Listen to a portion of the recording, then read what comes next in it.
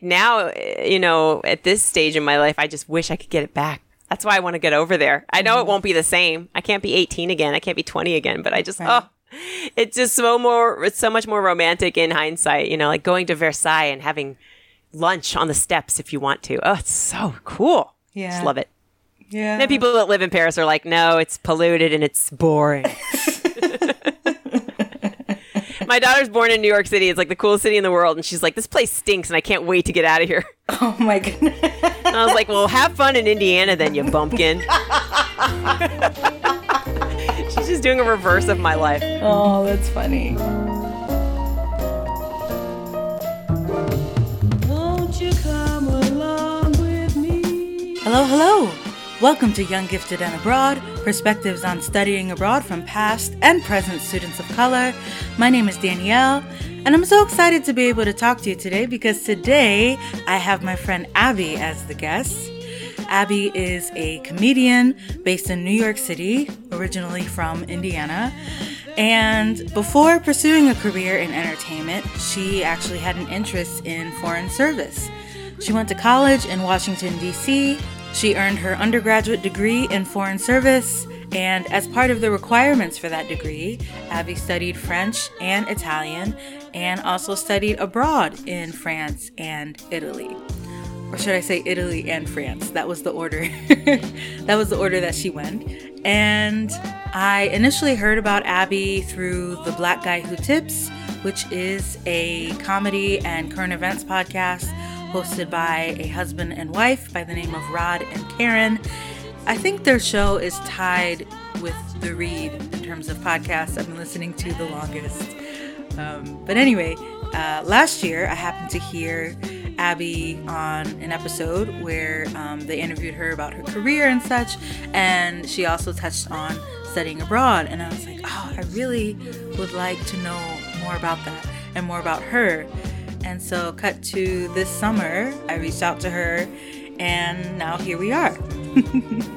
So I'm really happy I got the opportunity to talk to Abby about what studying abroad was like for her, both in college and in high school.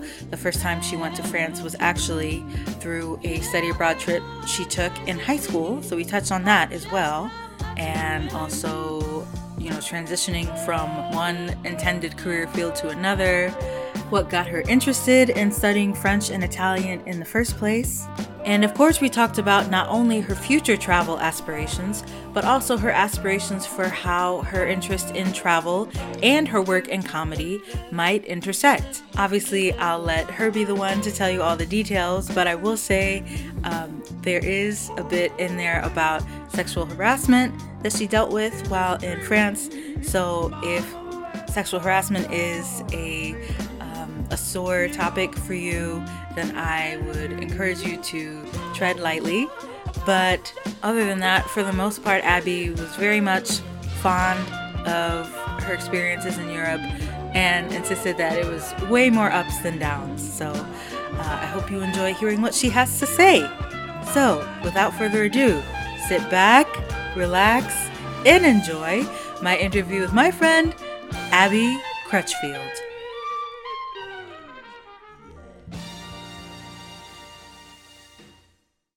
Well, thank you for making time to talk to me today. How's your summer been going? I don't know if your summer's over with yet, since you have kids. It doesn't feel over. I don't even know if it really got started because I've been to the swimming pool twice, but I thought I would be doing more summer stuff.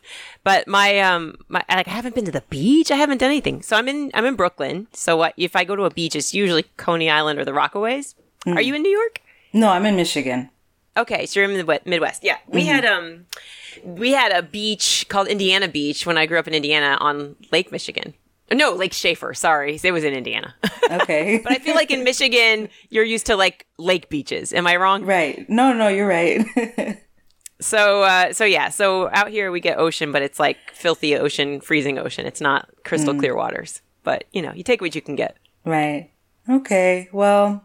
Yeah, like you said, I guess you can take what you can get. And I honestly, we have all these freshwater beaches, but I haven't been to one yet this summer. So it's like my passive goal to get out there and swim. Yeah. So we'll see if I end up doing that or not. You can do it. Well, what have you been doing? If not swimming, what have you been up to? Not a whole lot, honestly. Just like chilling, I guess. Yeah, my version of chilling is no, it's not. It's like post-pandemic finding your footing. My chilling is just reorganizing my vanity over and over again, where I sit and paint my nails or where I sit and put on makeup. It's always covered with. Right now, I'm looking at books, bottles of lotion, plants. Like, it just needs to be cleared off and redone. Yeah. No, I see a light bulb. There's a stray light bulb on it right now. So yeah, that's what I do. I'm just constantly reorganizing. Yeah, I feel that. I can't believe it's almost over. So are we beginning? When do we begin? Yes. We can start now. I was just curious, since it's August, how your summer's going. But yeah, we can go ahead and start. Okay. With you introducing yourself a bit, if you don't mind. Hi, I'm Abby Crutchfield. Work as a comedian in New York City. But I also have been an on-camera host of a few shows. You might have seen You Can Do Better on True TV or Up Early Tonight, a production with Scary Mommy that aired on Hulu. And that was a late night show for parents. I am a parent. I'm a mom of a 5-year-old daughter, and I've been married forever. And I live on the East Coast doing comedy things. So that's varied through the years. But I started stand-up when I was in college, but I also was in college to be able to work abroad. That was the goal. And I still have a goal of doing comedy abroad. I just haven't done it yet. I've seen there's like 2 different ways my peers have done it. They've gone to Edinburgh Comedy Festival, or Fringe Festival, excuse me, where you can put on like a 1-person show or your stand-up special, and you get to be in, where is it, Scotland?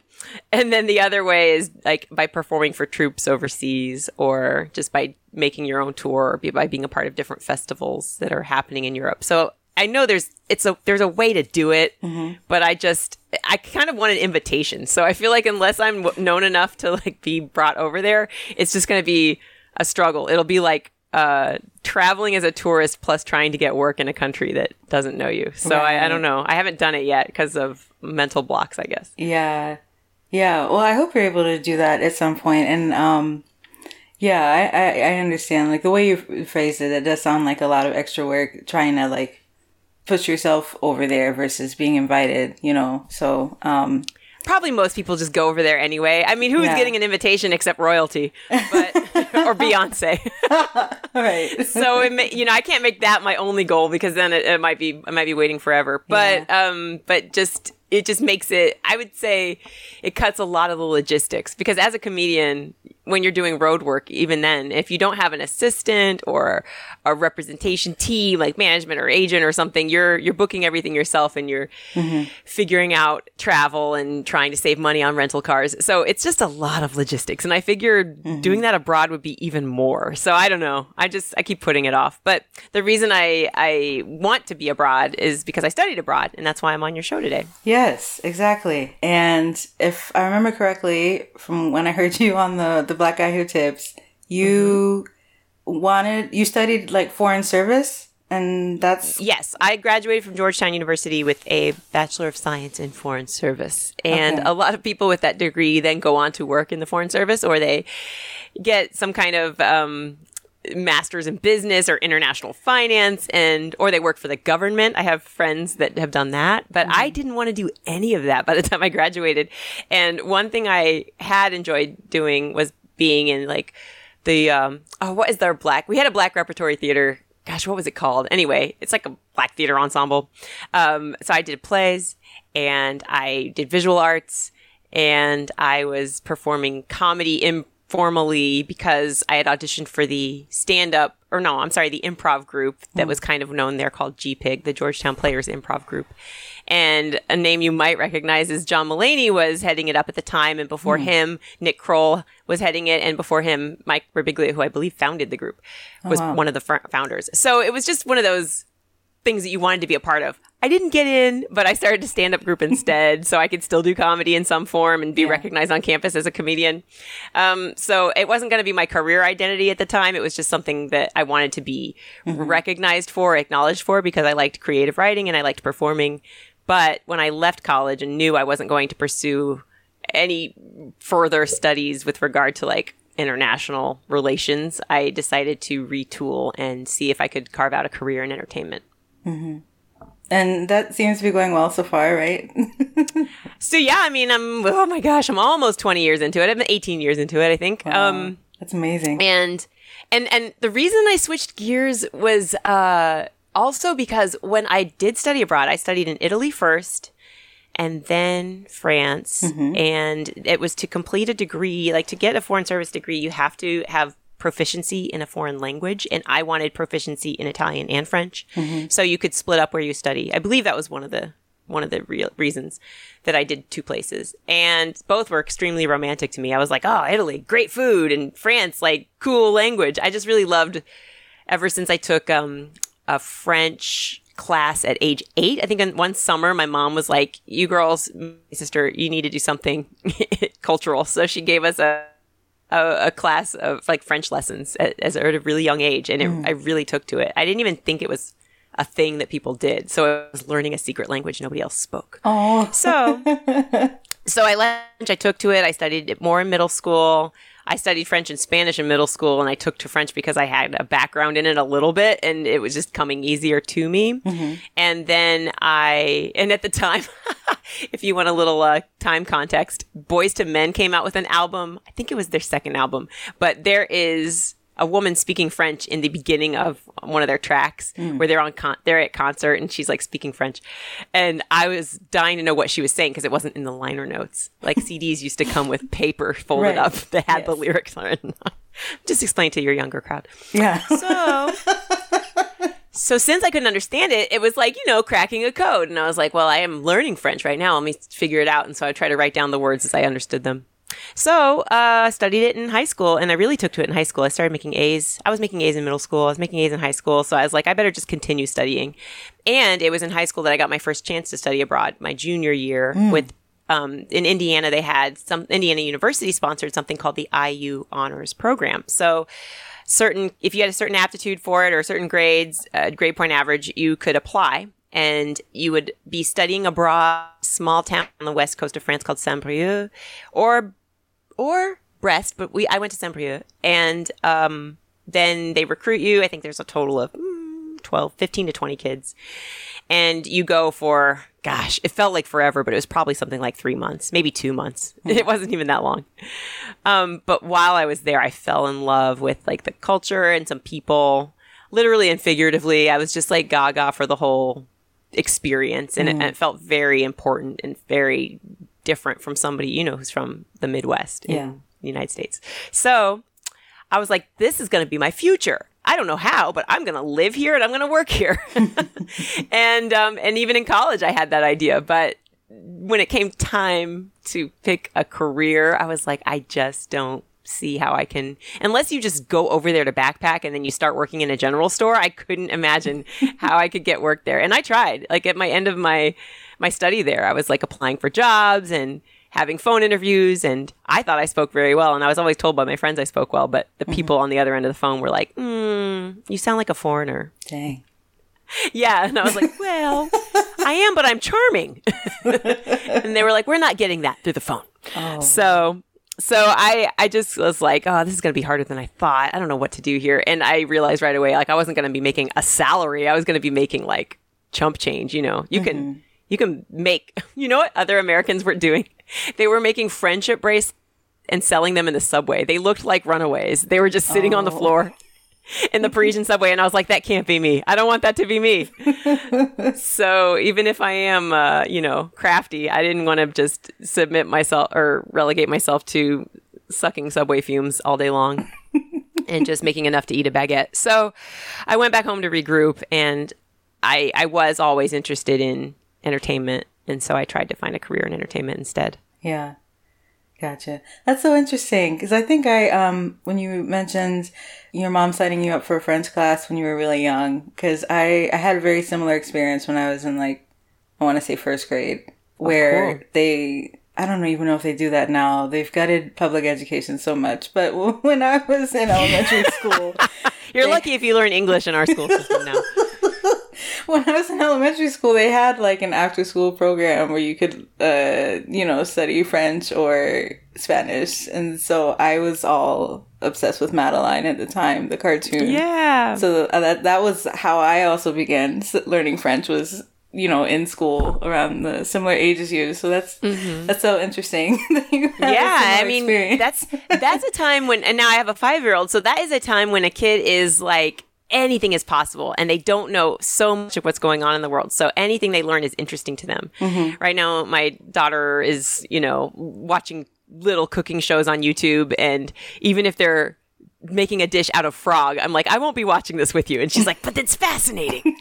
So she could be a chef. You never know, Right. And that's the thing. When you're young and you're exposed to that, you're like, wow, what is this whole new world? Yeah, exactly. And so I'm glad that you got that early start with French. And so obviously that came like first in terms of languages you ended up studying in Georgetown. How did your interest in Italian come along? When did I pick up on Italian? So let me think, because I want to be honest. So I was not exposed to Italian as a kid at all. I'm trying to think. Unless ragu, old world style, counts. So when I got there, I was a freshman. Oh, I know what it was. So I got into Georgetown through the business school. I actually ended up switching over to the international relations program. What was it called? Foreign service program. But when I checked out the application, the prompt for the essay was so above my head, it felt at the time. They were like, here's a world issue. How would you describe what's happening abroad and how U.S. should intervene? And I was like, huh? So I barely watched. The only news I watched was 2020. And so it was just like, this news entertainment show with Barbara Walters and Hugh Downs. And so I was very out of touch with what was going on in the world. Like if Dan Rather came on and said something serious, I would turn it off. So, but with business, they were like, wouldn't it be fun to run a business? Tell us about it. And so I was like, oh, this is very imaginative. I could just create a business. And so I wrote an essay on that and entered into the business school. I got into the business school. And once I was there, they were like, time to choose all your math classes. And I was like, oh, but math is really hard for me. And I had a very big mental block when it came to math. So much so that by high school, I was just taking the minimum of what you could take. They were like, you could take pre-cal, you could take trig or whatever. And I was like, I just want to do whatever I need to take.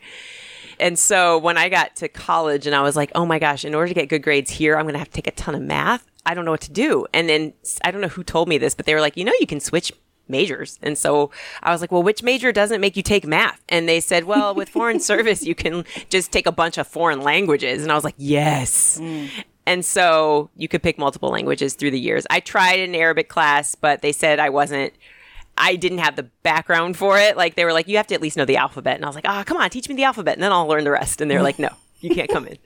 But so the introductory to Arabic was out for me, but introductory to Italian was open. So I took that class. And the cool thing about it was this woman never spoke English, not once. She only spoke Italian. So it was all about picking up social cues and being patient. And she spoke slowly. It was fine. But I had never spoken a word of Italian and I left it like understanding what she was saying. And I thought that was very cool. And then by the next year, I was doing a little bit better with my pronunciation and I was reading books on my own to try to catch up. And I really liked the professor. And so that when it came time to like pick the 2 regions that you're going to study abroad, I was like, well, France and Italy, that's a no-brainer. And I had been to Portugal and I had been to Spain to see family and to see friends. So I kind of understood those areas and I hadn't seen a lot other parts of Europe. So I wanted to see Italy. Gotcha. And where in Italy did you study? The program put you up in a very posh villa. It was called the Villa Le Balze program, and in Florence, in Fiesole. So it's definitely like infused with Georgetown yuppiness, but you also can stay in a home with a family. So I chose to not stay in the villa, but to stay in a little rustic kind of like countryside stone home of this nice old couple where the mom was more like a grandmotherly figure. They were in their, I would say 60s. She would make pasta. They had an old German shepherd that would bark at everybody. And the grandpa, when he would come home and talk, if they were just having a normal conversation, he would slam the table as he made his points. And I was like, they're so emotional here. They're so emphatic. He would be like, I really mean it today. And I was like, oh, okay. He's not even This family yells, but they're not yelling about anything mean. They're just, emphatic. Yeah. So I thought that was charming. And they were like, they treated me like I was a tenant. They were like, your showers are too long and you cannot hang wet towels on their chairs. And I was like, fair enough. It wasn't family, but I learned how to respect their rules, and it was a really nice experience. Now, what I had experienced in France, a few years prior when I was a junior in high school, was also to stay in someone's home. But this home, I was 17 and they had like a 16-year-old daughter and a 12-year-old son.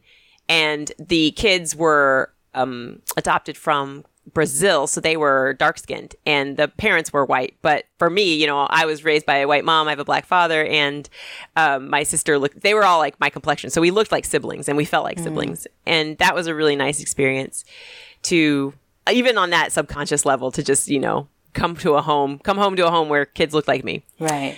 And the parents were, yelling about the racist politicians the way my white mother did at home in Indiana. So I was like, this is good. These are cool people. Yeah.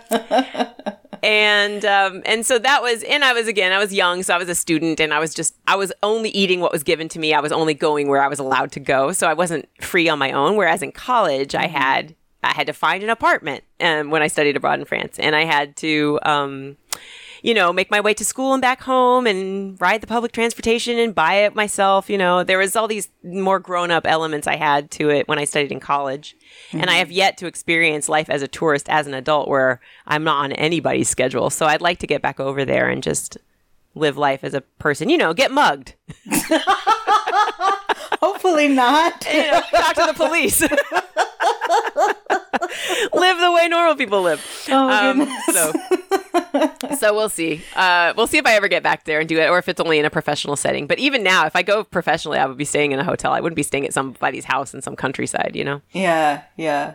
So, okay, so that's interesting. You went there was like this progression from when you first went in high school to France, and you were kind of like part of the family. And then when you studied in Italy, you said you felt like a tenant.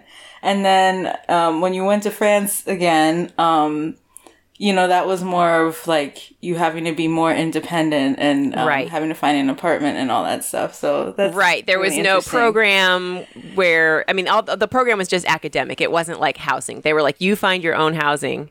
And I don't know why that was. Why was that? Because it was so different from the other one. Was so niche and cozy, and it was like it's kind of like a camp retreat, essentially, the way you would sign up now. Like, I'm going on a meditation retreat and I'm going to be staying here. My meals are provided. But the France one was very much like bootstrap. It was like, okay, go find some place to live that's affordable and make sure you get to your classes on time and then come back with good grades and we'll see you. It's like I could have just disappeared there forever. Yeah. And they'd have no way of keeping tabs on me. There were no grown-ups to check in with. Yeah, sounds like there's a lot less support there, which I'm also curious about. But I don't know. I guess, that is kind of weird. You could have disappeared. I could have disappeared. Now it did get a little dicey. I mean, like you're not prompting me with a specific question, but I definitely could launch into some tales where, I think that when you're sending a young person abroad, you have to have accountability, and you should have like older grown-ups that know the area that they're reporting to pretty regularly. But what I remember with regard to France, first of all, a person that I dated or like had a crush on when I was in high school studying abroad, I ended up rekindling a relationship with, and he was starting on his own as a young adult too. So we were like roommates. We shared that apartment and we were dating. So that made the whole thing so much more like a movie to me. It was like, I'm getting groceries for my boyfriend and I'm cooking, on my own. I'm making dinner. I'm planning things out. I'm a grown up now. I felt very independent. And I also was minding my studies, and he was interviewing for jobs. And then when he landed a job, he was going out and working every day. So it felt like we were living a regular life in Paris as much as you could. We were on the outskirts of Paris, though, so it was a little dicey. But that prepped me for a life in Brooklyn. So it's pretty much the same neighborhood. Where I live now looks a lot like where I studied in France. And so I had a professor who I took, you could pick classes where you wanted to at the French universities. So I picked the Sorbonne. One class I took at Sorbonne was like a sociology course. And that was divided by 2 teachers, just so I could say I've seen the campus, I've been in the rooms, I've studied from their teachers, because I'm not British and going to Oxford University or whatever. But it's like, if you have a chance to like pop into one of the most prestigious schools, you should do it. And it's, I didn't have all of my curriculum there. I had to pick from other schools too. But it was really cool to get to experience that. But one of the class I took there had 2 different professors teaching each week. They alternated weeks. And one of them showed me special attention, unwanted attention, or he was like, stay after class, let's chat a little bit. And he always wanted to speak to me in English. And I, was like, fine. I really loved only speaking French. That was the other thing was, when I was a junior in high school and studying abroad for the first time, the one rule, as you stayed there for a few weeks, was you cannot speak English.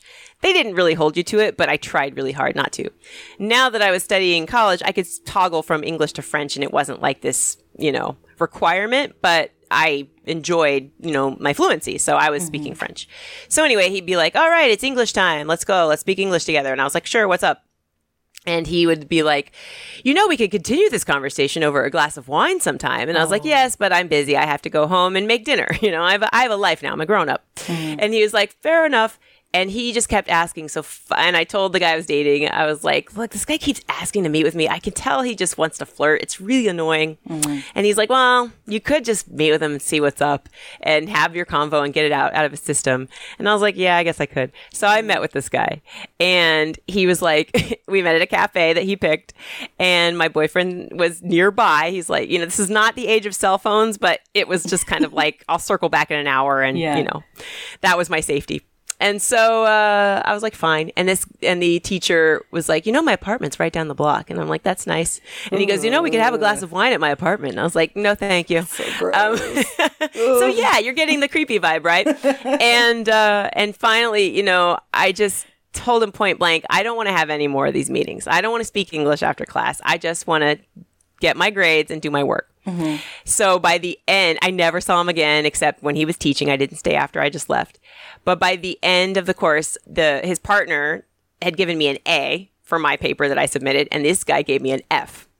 And I got contacted by my... so petty. I was like, isn't that interesting? Oh, my goodness. So I got contacted by the university, and they said, I'm sorry, but you can't get your certificate of completion unless you get, a passable grade here. And I was like, and you know what? It's 2023 now. People would just immediately say, well, why didn't you tell them that he was being a creep and that all you did was rebuff his advances, and then, they could talk to him. But it was like pre-Me Too movement. It was totally in victim blaming age. And I was just thinking like, how did I mess this up? How did I earn an F? And I, specifically remember it was a challenging paper to write. Like I thought his topic was complex, but I thought I handled it, and I cited sources, and he just had said, I met with him, and I didn't want to have to meet with him, but I met with him, and I said, what's the deal with this F? And he said, well, the sources you cited weren't the ones I mentioned in class, and other people seem to be, have no problem, but you had a problem with that. And I said, are you sure it didn't have to do with the fact that I didn't want to go to your apartment? Right.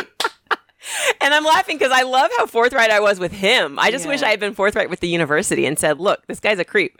Yeah. But instead I was like, are you sure it wasn't that? And he said, oh, no, what are you talking about? And of course he rebuffed that, which made me feel silly for asking. And he's just like, it's simply a matter of your aptitude or your intelligence, blah, blah, blah. You don't know the language. Oh. And so I just thought it was total BS. But I was like, I need to be able to pass this grade, so can you please reevaluate it? And he goes, I'll tell you what I'll do. I'll give you a C so you can get your little grade. It's clear he didn't think of it as, he's just like, you're not really here at this university, you're just some American who threw some money around and you get to like leave saying you came here. And I was like, but the other guy gave me an A. Are you sure I get a C? And he's like, a C. So it screwed up my GPA, and it made me mad, and I didn't ever tell anybody, that mattered. I just told the guy I was dating at the time. I told my boyfriend, I was like, look, he did this, and he's like, that's so wrong. This guy's such a jerk. Shouldn't happen. But did he tell me to go to the school and tell them what happened? No. And so it was just like one of those things where you just kind of have to eat it. Yeah. And so that soured me a bit on academia in general of just like, that was like not the only experience I had with a creepy professor, but it was abroad and I didn't feel like anyone had my back really. So I just, I took my C and I just grumbled about it. Well, I'm really sorry you had that experience. And as it sounds like, well, as you kind of alluded to it, there was not really any point person for you to go to, like someone whose job was just focused on students like being okay while they're abroad or whatever. Like, I do remember like to talk to. Yeah, there was. I don't think she was on site. I do believe I had someone to talk to about this because like someone notified me that like, oh, you got this weird grade. What's going on there? And I was like, nothing. I'm doing wonderfully. I don't know what the problem is. So yeah, I'm sure they had some kind of point person. It just and it's been a very long time since I've been there, so I don't remember all of the details, but I do remember feeling like, this looks weird. Like, why did I even go to a cafe with him? That's going to seem suspicious. If he says that I flirted with him, who's going to believe who? So it was just an uncomfortable scenario. It's like, anytime this happens to me, I'm always like, I just wish that person made a different choice because, if they didn't do that first move, it wouldn't be such an uncomfortable counter move of having to stand up for yourself or rebuff somebody or fight for your life, whatever it is, It's like, if they didn't do it, then it wouldn't even be an issue. Like the other French professor or the other, teachers I studied from who all gave me good grades. So, it is what it is. Yeah. And so just so I'm clear, when you were in Paris, you were splitting your time through across like multiple universities, or was there like a home institution that you were at? That's a good question. I don't remember a home hub like there was in Italy, but I do remember, yes, they said pick your classes that have to do with completing your degree. And they gave you a syllabus or a list of possible universities and what those universities offered. And it was just a ton of words. I just remember these paperwork. You just then you highlight it or you circle the one you want, and then you plug it into the computer and you let them know so that they can enroll you. And then you show up and say, hi, I signed up for this class. Gotcha. And was Georgetown handling the enrollment? Well, you had to contact, I believe I contacted the university directly, but yeah, Georgetown was in the loop. Like somehow they were definitely, they knew who the professors were that were on their roster that they could offer to our students. Like it's more like the university makes what courses they will available, knowing that they're going to take in a few Americans studying, Gotcha. But it wasn't language stuff. It was all like, one I remember was about city planning, and the woman had this most soothing voice. It was like, if I could mimic her, it was like, if she spoke English, it would be like, hello, everybody. And now we're going to learn about city planning. And she had this, like, this way that she would linger on words, and it put me to sleep. Maybe it was because I had the class in the afternoon, but I was like, very, very tired when I attended her course. So it was between, that paper that I got the C on and her course, which maybe I got an A, maybe I got a B, but I was just like really worried that I wouldn't understand what was happening. And I don't know. You ever have these dreams where you're back at a job and you're like, or you're back in school and you have to take a test? Mm-hmm. It's very much like that. I have a recurring dream, and I felt like that in the moment. I was just like, do I understand enough of what's going on here to get this grade? But apparently, yeah, I did. Yeah. By the end of it, I got through it. Yeah, well, I'm glad for that. And what was the time, like duration compared to like when you were in high school? Like when you studied in Italy and France, was it considerably longer than when you had studied abroad in high school? Yes, they were semesters, so it was about 3 months each. Okay, yeah. Gotcha. My junior year, I was there fall through winter in Italy, and then spring, summer, or spring until the end of school year in France. Gotcha. And you had been here before, so you weren't like a complete newbie when it comes to just like being in that part of the world. Well, the part that was familiar were like the airports, but when I studied abroad, I was in like, I was in Saint-Brieuc, so it was like Brittany. It was in the Northwest. It was like, there was a little bit more of a country twang to the way people spoke. A lot of people were farmers. I mean, it's still a very thriving city, but it was, it just felt more small town. And Paris was hustle and bustle, tons of tourists, way huge. I remember rollerblading through the city once, and because the subway was always on strike. There were always these grèves, these like strikes happening. So you had to make your way to the city from, I was on the outskirts. I forget which arrondissement, but it was like one of the neighborhoods on the outskirts. And I had to, go like 45 minutes in on bike or walking or rollerblades. And so just rollerblading through the city past these like really old statues was just a cooler experience. But I would liken it to growing up in Indianapolis versus living in New York now. So it was kind of the difference between those two. The size was different. The people were different. Gotcha. The culture was different. Yeah. So it was neat. It was neat to experience. And then Italy and Florence, it was like old world, It was just, you walked everywhere. Well, you could take a bus, but it was tiny. And you've got like centuries old churches with paintings by artists you've heard of your whole life. It's just amazing. And I just wanted to mention, for people who aren't familiar, when you were saying how you lived on the outskirts of Paris and it was kind of dicey or whatever, that's because everything that, like you said, the hustle and bustle, kind of everything that matters happens in the city, and people who can afford to live in the city live in the city, whereas everyone else kind of lives on the outskirts, the banlieue, like that's where like the hood. So there's like, we have this concept of inner city and suburb here, whereas in Paris, at least, it's the opposite. So that's kind of why. That is interesting. Yeah. It's also similar to Manhattan, where it's like, if you're wealthy, you live in Manhattan proper and you can face Central Park. But if you, are of modest means, you live further and further away from that area. Right. And then safety is relative. It's like, just don't go out at night. Don't walk alone. Don't swing your purse around in the air. But I never felt unsafe when I was over there. It just was less attractive. Like the buildings are made in the 80s or something, like, and the signs are all faded. It's just that kind of thing where you look around and you say, okay, this neighborhood is not as treasured as the ones that are getting all the government's money. You know what I mean? Right. So it's not a knock on the people or people who choose to live there. In fact, I was able to stay there because there was like a friend of a friend who had her apartment there, and she was living in Canada at the time. So she was like, yeah, you can sublet from me. And I was like, thank you. I was really thankful. It was a great apartment. It was just a 4th floor walk up with the world's tiniest bathroom I've ever seen in my life. Like it was smaller than a closet. So if you could do half of a closet and there's a toilet, and then behind the toilet is a shower. So you have to walk behind, you have to step on top of the toilet seat to get into the shower, if you could picture that. I wish I took a picture of it. I would just make that the picture I submit for this podcast. But I don't think I have any like record of that shower existing. I just remember thinking, this is the tiniest thing I've ever seen in my life. Yeah. And I think you might have said this already. When you were in Italy, that program, was that all language related? Like, was that the purpose of no, that was still to complete a degree in foreign service. So you had the requirement for Italy, I believe, was you have to take a government class, an art history class, a language class, and something about maybe econ. It's an economics course.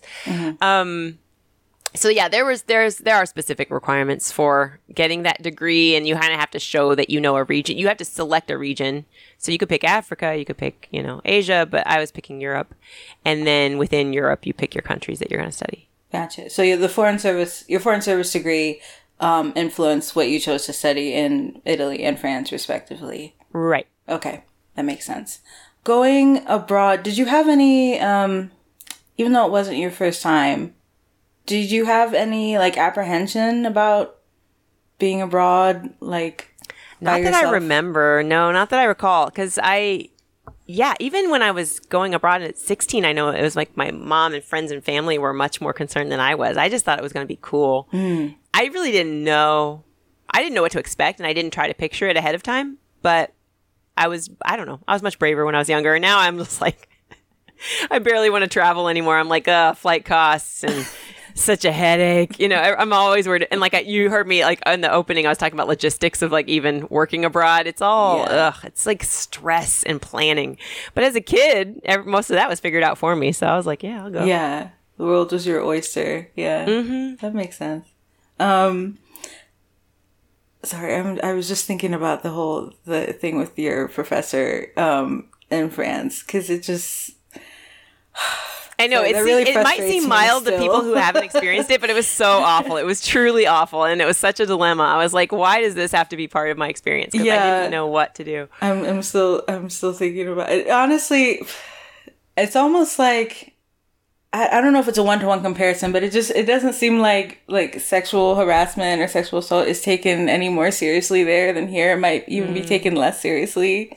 So it's like... At the time, I would say less seriously for sure. Because I remember when we were in Italy, they had us in the villa. So even though I wasn't staying in the villa, like sleeping there, we would still meet there for meals and for like all hands meetings. So they had a local police officer come and teach us about safety. And that was the whole point. It was like, this is about safety, everybody. And he said... On the number 7 bus, don't leave your wallet in your back pocket because there are pickpockets and they come to, they look for you all the time. So this is your warning now. Don't come to us saying my wallet's been stolen because we already warned you. Don't keep your wallet in your back pocket and keep your eye out for the pickpockets. And I thought, oh, that's interesting.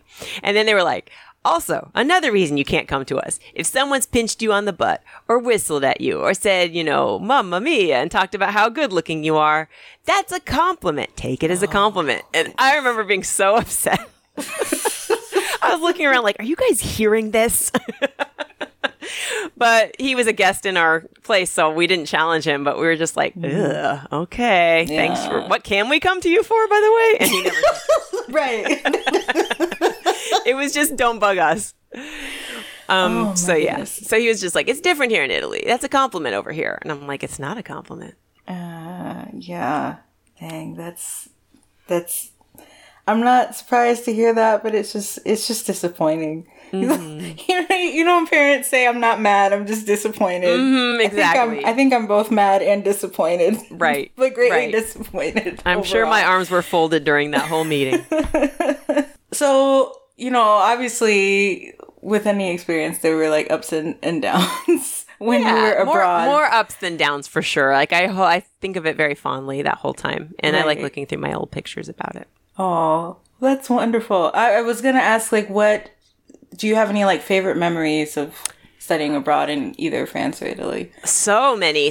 One thing that stood out when we were talking was when I was in Florence, up on the hill, if you walked upward from wherever we were studying, there was a little a barbershop. Or not a barbershop, a salon.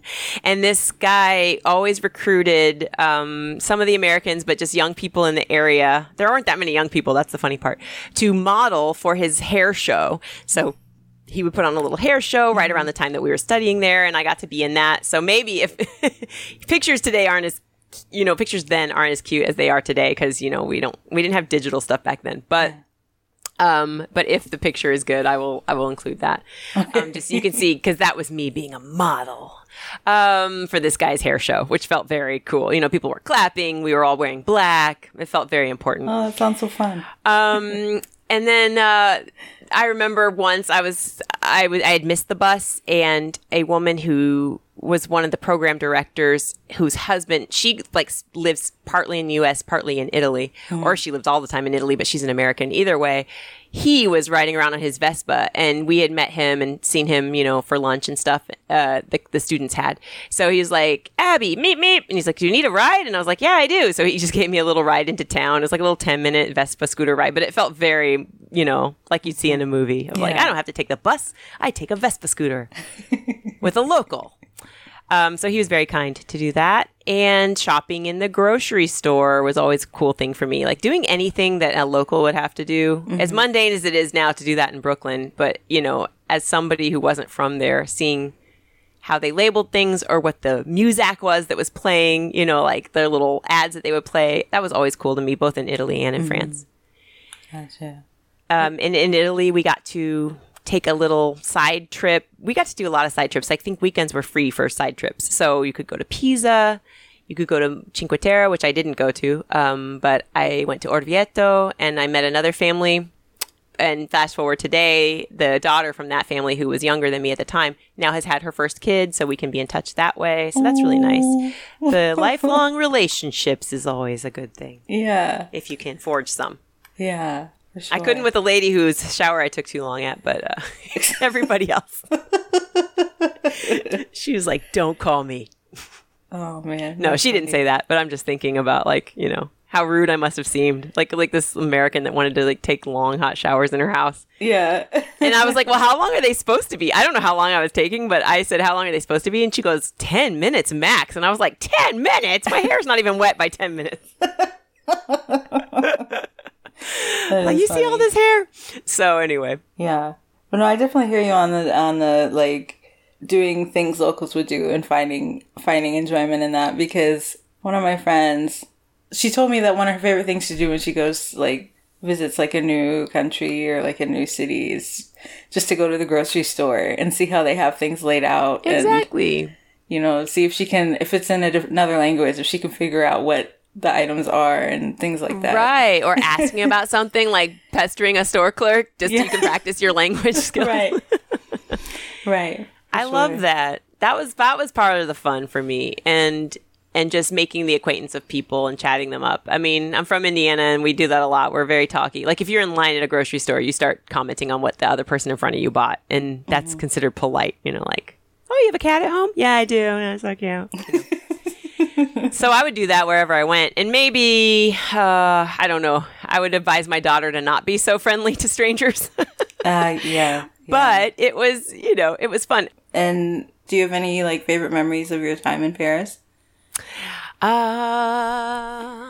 some reason, I don't know why, but the rollerblading through the city was fun to me. I guess because I only did it once. What are some other Paris memories? Gosh, I should have prepared some cool stories. Oh, there was okay. a guy that was 100 that was part of a bookstore, and my mom's friend sent me a postcard that was like, please see if you can see this guy from a bookstore. I just saw a special on him on CBS Sunday Morning. And so I went and met with him and talked with him and took a picture with him. Oh, that's awesome. And sent it back to her. She thought that was so great. You know, walking along the River Seine, but also being in love was super sweet. You know, at the time I was just sharing that time with someone else and figuring out adulthood, you know, and it was that part was cool just to get to like, I think his sister had a baby at the time. So we visited the baby and in a hospital, and it's like, when do you get to do this? You don't get to do this. Yeah. So a lot of singular experiences of feeling like I was actually living there, which seemed so different from how I grew up. It felt very special. And then I brought it back to the United States, and I would do this annoying thing where I couldn't think of the English word, so I would use the French word. Oh. And I would have these long distance phone calls with this guy, and my mom would be like, "Oh, get off the phone."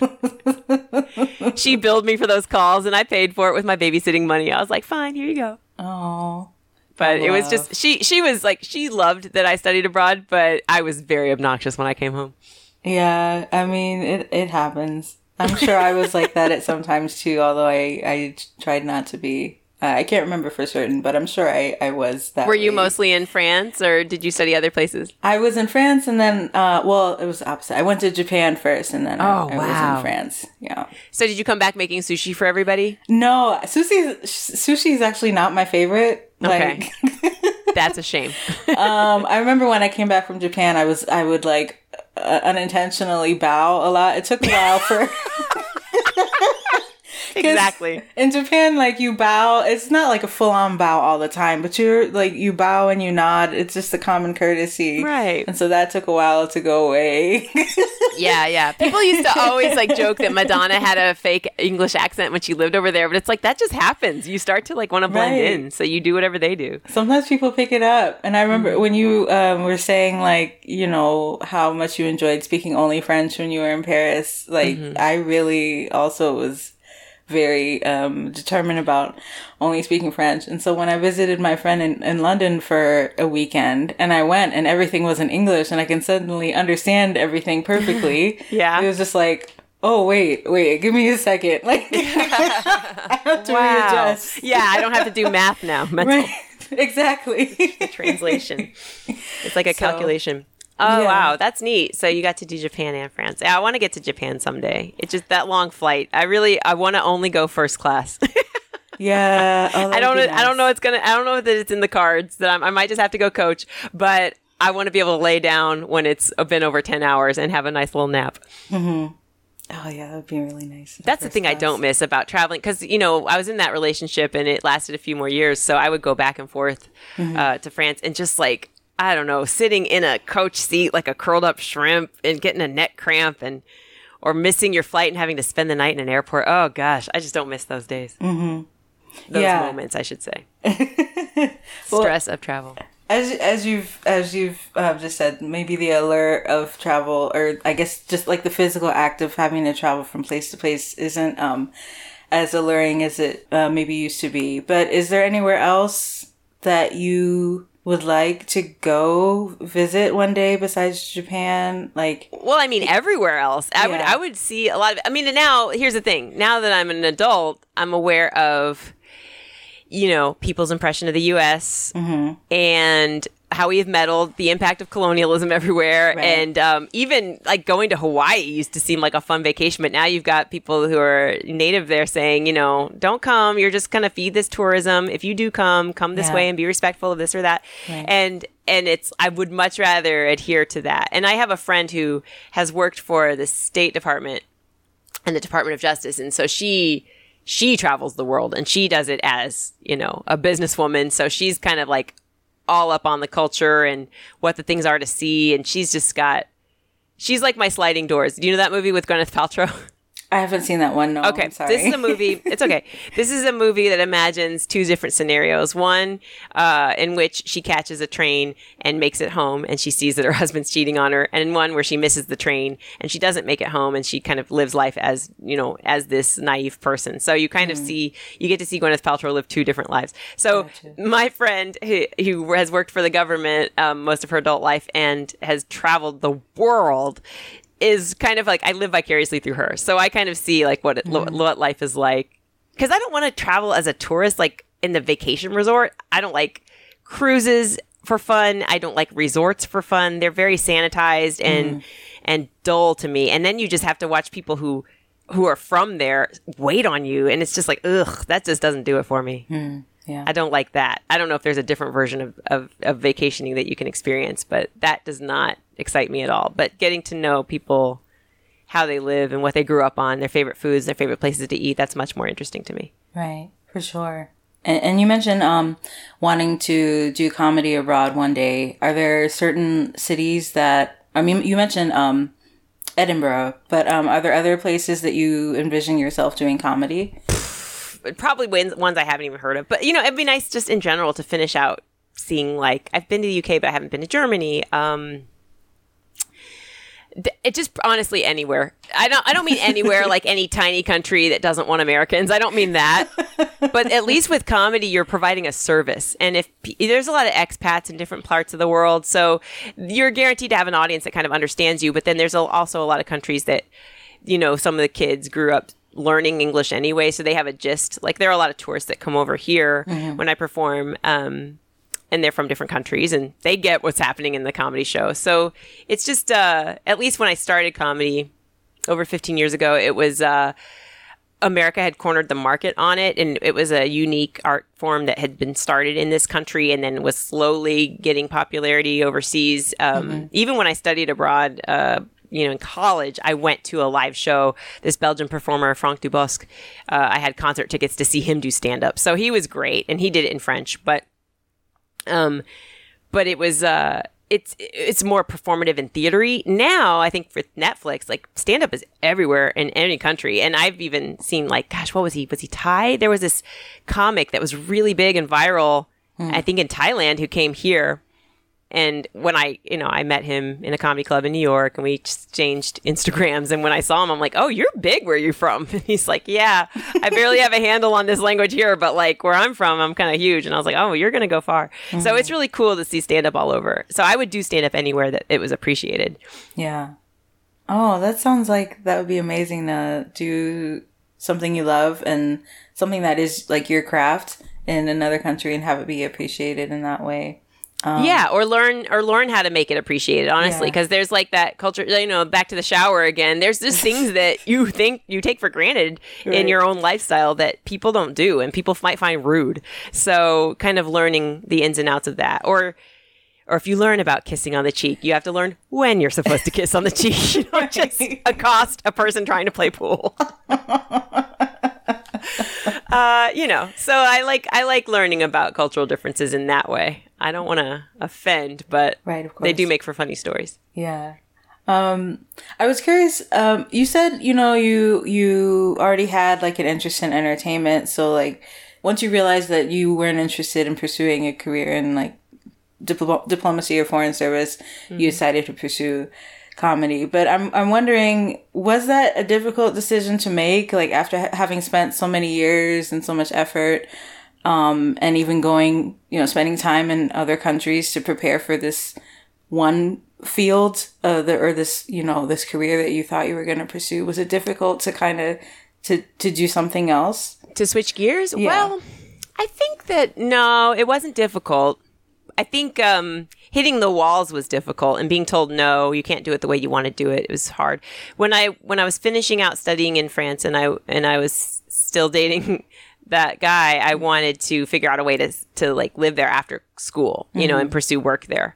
So I was interviewing, like I said, for like, who knows, probably administrative jobs. But I also went to their local, our theater school. And I thought maybe I could get a graduate studies in theater here. And gosh, I have this memory. It's very, very foggy, but like I went there to kind of see what the entry point would be. Like I didn't even know who to talk to. So I just remember going to a building, couldn't tell you the name, and people my age were coming in and out, but I couldn't get anyone's attention.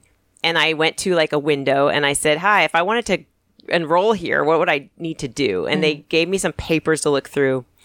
But I just left feeling kind of like, I don't even know that this is the place you want to enroll, or like, how do you get an audition?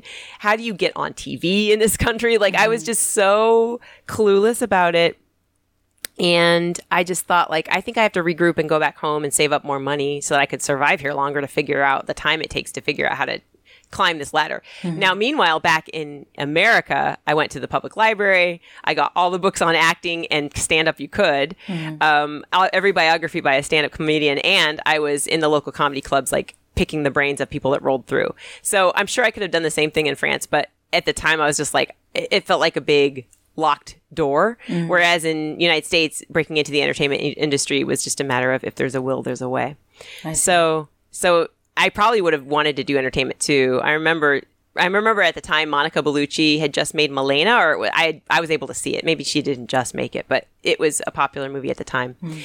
And she was acting in French and Italian and English. And I think she did Under Suspicion, which is an American movie. So I was like, this woman's doing what I want. Like, I want to be in film, but in different languages, and these 3 specific languages. And, maybe by being 21, I was just like aged out already. Who knows? I really don't know how entertainment works. And but I felt like if I had to start here at this school, wherever I was getting the flyers and getting the paperwork and stuff, I was like, I am going to be kicking poop for a long time, if you will. Goodness. Yeah. So that's the other thing. Young people are very impatient and they want to be successful immediately. Right. So if you tell them, well, it's going to take you 4 to 8 years, I was like, no, I'm not doing Peace Corps. It's an extra 2 years. I'm not doing Teach for America. Like all these things that would take years at a time was just like, no, I got life to live, man. Let's go. So I was not mature enough to figure it out there. And then the relationship just didn't work out. Surprise, surprise. So... or to my dismay, I should say, because at the time I was like, long distance can work. Oh.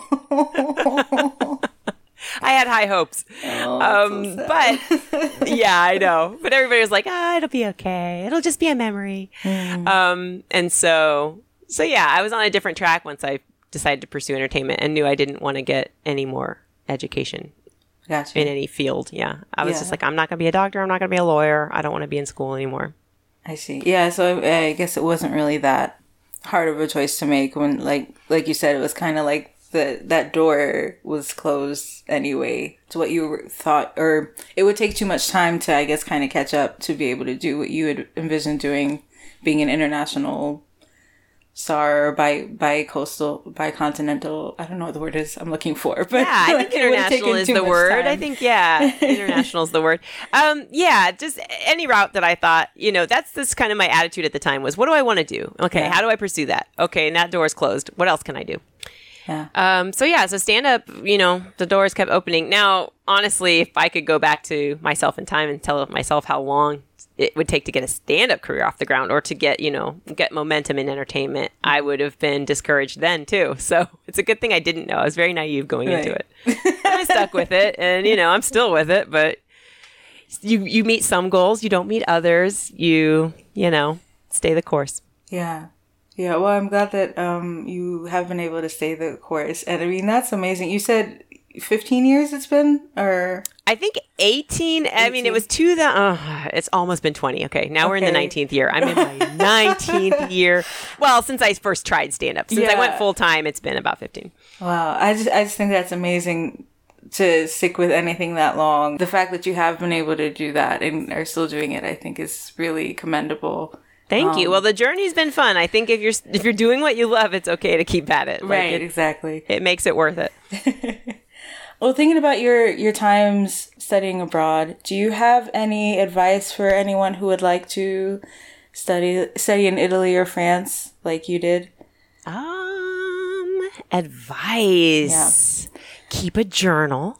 I actually was really pleasantly surprised when I found a journal that I kept there, because I kept it in both of the languages, and it was fluent, and I was like, oh, this is great. It was good to return to, because I have lost a lot of my proficiency through the years by not regularly using it. And that's, so I would say, once you leave, keep reading and definitely be in touch with people who live there. Mm-hmm. And even if it's a bit of a grind to have to do the mental work of translating for yourself, I'd say keep with it, because it's a muscle that you have to keep working. And while you're there, savor every moment. Take a lot of pictures. I'm sure you'll do that naturally. That's what we always do. Mm-hmm. That's the thing. People are online now. They're making TikToks. They'll have the memories will never leave them, because they'll just be, in the archives. And I think if I could give myself advice, it would be, I wouldn't have taken it anyway, but it would be to do some homework ahead of time. Learn as much as you can. I don't know, watch a movie, watch Rick Steves, one of his catalogs, because there's a lot of detail to know, and including the history of a culture. Mm-hmm. Because what I was subjected to was just the locals' minimal understanding of race and culture and politics, and it worked fine, because I was just some rube from another country that didn't really know anything. But I think that you could be living with conspiracy theorists and not know it, when you're just this naive person that's staying in a house. So I would say educate yourself on what the culture is up against and who the marginalized people are. That's just something I would do now. Yeah. To know what's up, and not just be I don't know, breaking bread with some weird bigot and agreeing with them on for the sake of agreeing. But I don't know, maybe you don't need to know that. Maybe it's better. Probably ignorance was bliss for me, because then I could just coast through as some American. Yeah, maybe. I mean, like you said, how if you knew too much about how the comedy scene was going to be and how long things would take, you might not have pursued it. Maybe it's a similar thing where if you know too much going into a place, maybe that might deter you or color your experience in a negative way, maybe. I don't know. Maybe, but I mean, then you could have more interesting conversations, I think. That's true. But maybe that's, me, I'm a grown-up talking. I'm not some young college student talking. So maybe I'm just that, what would be fascinating if you educated yourself on the culture. And people would be okay, I just want to go to the discotheque. Whatever. So I don't know. But I just think that there was more my eyes could have been open a little bit more about what I was experiencing and what was going on around me. But instead I was just in my little bubble of how am I, going to wow the locals today with what word I learned? It was very much self-focused. And I think get out there and get to know people and get to know the community that you're studying. And that's what I would do. Yeah, definitely. And do you have any advice for being able to afford studying abroad? I don't know if you had any scholarships or any, or if you just have any advice on how to make the day-to-day work in terms of living expenses and whatnot. Well, I could tell you, my mom raised us on her own, and she always had a few jobs. So we were never upper class. We were, I would say, middle class or lower middle class. But I didn't want for much, that's for sure. I did get a scholarship to study at my private high school, and that program that I studied abroad at was it was grades based and aptitude based. So you do try to get the best grades you can, but who isn't trying to do that in school? I think everybody's trying to do that whenever if they're aspiring to study abroad. I'm sure that academics is on their radar. Mm-hmm. For money, I babysat a lot and saved up, and I didn't spend much. So I don't know what kids' spending habits are like these days. But are you there? Did I lose you? Yeah, I'm still here. Okay, sorry. Sorry. I have run-on sentences. No, you're good. So yeah, try to be thrifty in the months leading up to when you want to study abroad, and just know that you'll probably. I mean, what are you going to spend money on though? That's the thing. Like, I think when it comes to studying abroad programs, the food is planned out.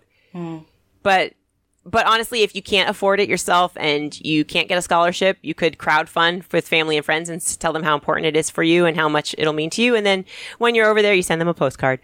So I think people want to be a part of that, a good experience that a kid could have abroad. Like it's like a lifelong memory. So, and you don't forget who helped you get there. Mm-hmm. Yeah. So yeah, don't give up. If there's a will, there's a way. Get over there. Definitely. You know what? I'm going to go over there. I'm going to perform comedy over there. Yeah, why not? It's going to be called the Bus Stop Tour.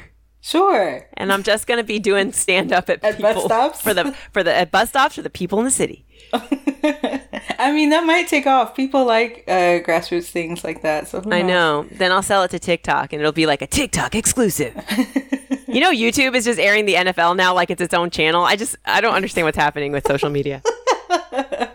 Most of the time I don't either, to be honest. Actually, I remembered I wanted to ask, you said you have a daughter who's, still pretty young right now. Mm-hmm. Would you want her to study abroad if that were an opportunity that she came across? Absolutely. Yes. And I don't even know that I'd join her over there. My mom and my sister joined me when I was studying abroad because she's adventurous and she's cool. But I would probably even just let my kid just have her time out there on her own. But the thing is, when she was born, I was speaking French and Italian to her, and I got little books and even some Spanish, like any language that I've picked up. And I can speak like 2 words in many, many languages, but just like, not really. I can't hold conversations. I could be like Jumbo in Swahili, but, with her, I was doing all that so that she could be immersed in it. But then again, I'm only one person. She wasn't like at a daycare where they spoke it. So by age 3, she was like, she could tell when I was using a language and when I wasn't. By 3, she was using it back to me. By 4, she said, stop, I don't want to do that anymore. And by 5 now, like, I'll insist on trying to speak it to her. And she's just like, I know what you're doing and I'm not interested. And then I'll be like, tu t'intéresses pas? Pourquoi? You're not interested? Why? And she goes, stop translating. And I said, I'm translating so you know what I'm saying in French. And she goes, I don't want to know what you're saying in French. Oh. So she's just like asserting her independence right now with it. And hopefully she'll get into it later. She'll see it as a cool thing like I did. But then again, I wasn't introduced till I was 8. So maybe I jumped the gun with her. Maybe. But it's good to know that you'll be supportive if she does come around and want to, study abroad or, get out there in a similar way like you did. It's always great when parents are supportive of that. Yes, and we're like a more globalized technology now, so we can keep in touch a little bit better. You can use WhatsApp, and in real time, I can know where she is or what she's got going on. Whereas back in my day, we had traveler's checks. So you took your American currency and you traded it for these little papers that then would get traded back over when you're abroad. And to make phone calls, we had to use a calling card at a local payphone. So like we didn't have cell phones. It was just like I went down the block and oh my gosh, it felt like talking through a seashell. It was so far away. I'd be like, Mom, oh, they made me eat shrimp with the head on it. So, oh, it was a different experience that she won't have to deal with. Yeah, that's true. That is true. Yeah. Technology and communication is so different now. I have one last anecdote that you should edit in. Sure. Yes. If it's helpful. Go ahead. Because this will fit it back into when you were saying, do you have any fond memories? Yes. Go ahead. In between studying in Italy and France, my mom and my sister wanted to study too. And my sister had studied abroad in Spain. So we were going to be spending Christmas with this family in Spain that she knew. So I went to Spain earlier. ahead of time because I wasn't going to come back to the States for that. So I went from Italy to Spain before I was going to finish over in France. They came over. So I was there a few days ahead of time, and I didn't speak Spanish, but I spoke Italian to them directly, and they responded to me in Spanish, and we communicated just fine, which I thought was really cool. Yeah. And then we spent New Year's Eve after that Christmas there in Spain. We were in Catalan, which is like that little, I don't know, am I saying it right? It's a little tiny spot in the middle of Spain. Yeah, I wouldn't know. Okay. We also saw Barcelona, but it's like, I think it's a little suburb outside of Barcelona, if I'm saying that right. So anyway, we were in Italy for New Year's Eve as a family, like the family vacay. And my sister and I were in an internet cafe. That's what they had before you could like have the internet on your phone. You had to go to an actual restaurant where it was just, you paid for use of a computer. And I was checking my emails and writing emails. And this internet cafe also had a Subway sandwich shop in it. And so there was one man working there. It was midnight, and we heard the fireworks going off. So we figured, oh, it must be the countdown. It must be New Year's. And he's like, Happy New Year. And he came over and he brought us 2 plastic flutes of champagne from Subway in an internet cafe. I don't know. It was so cute.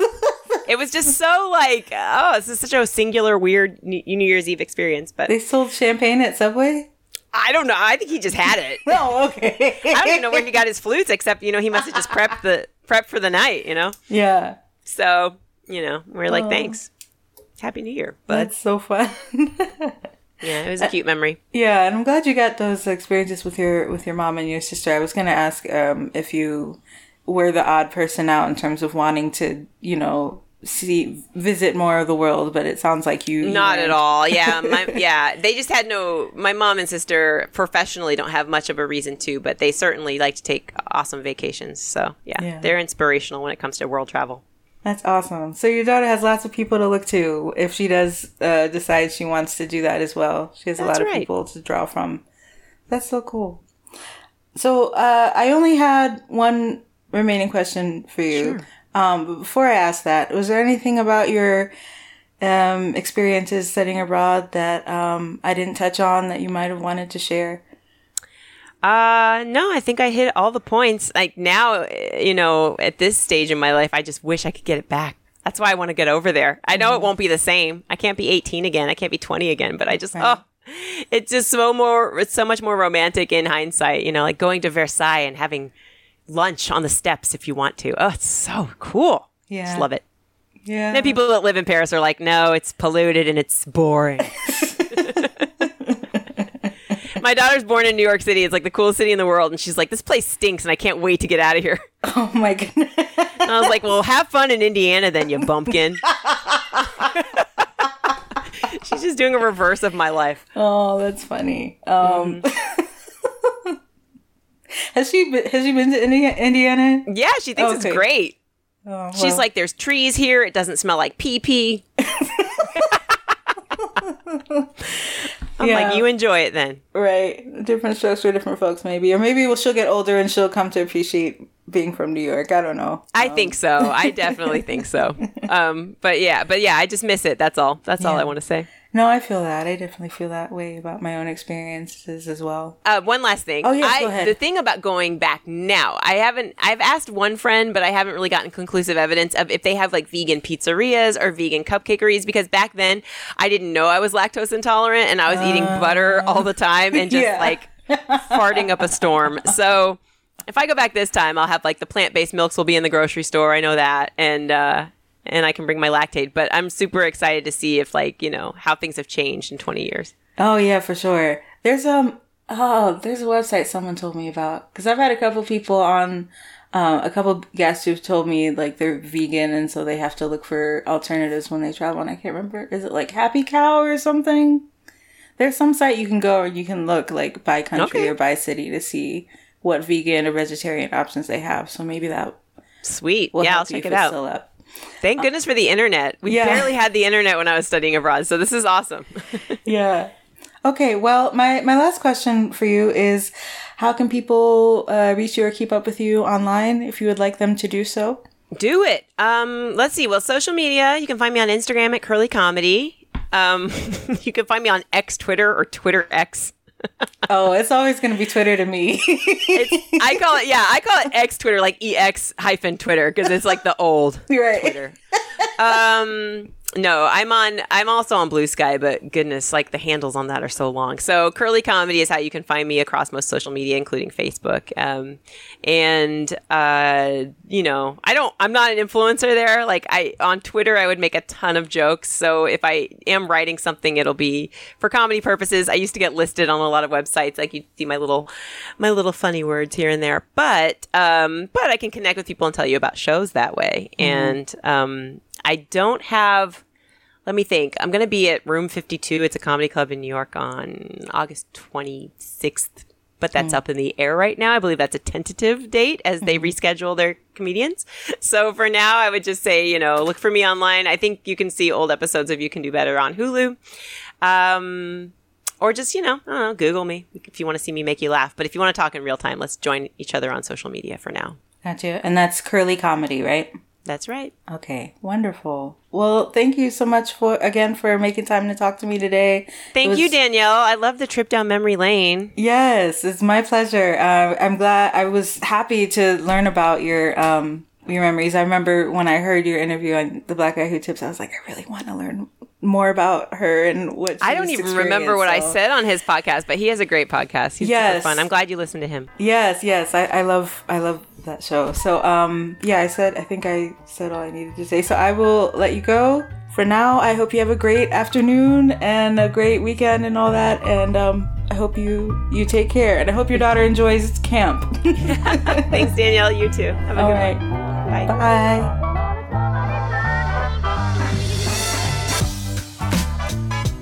All right, y'all.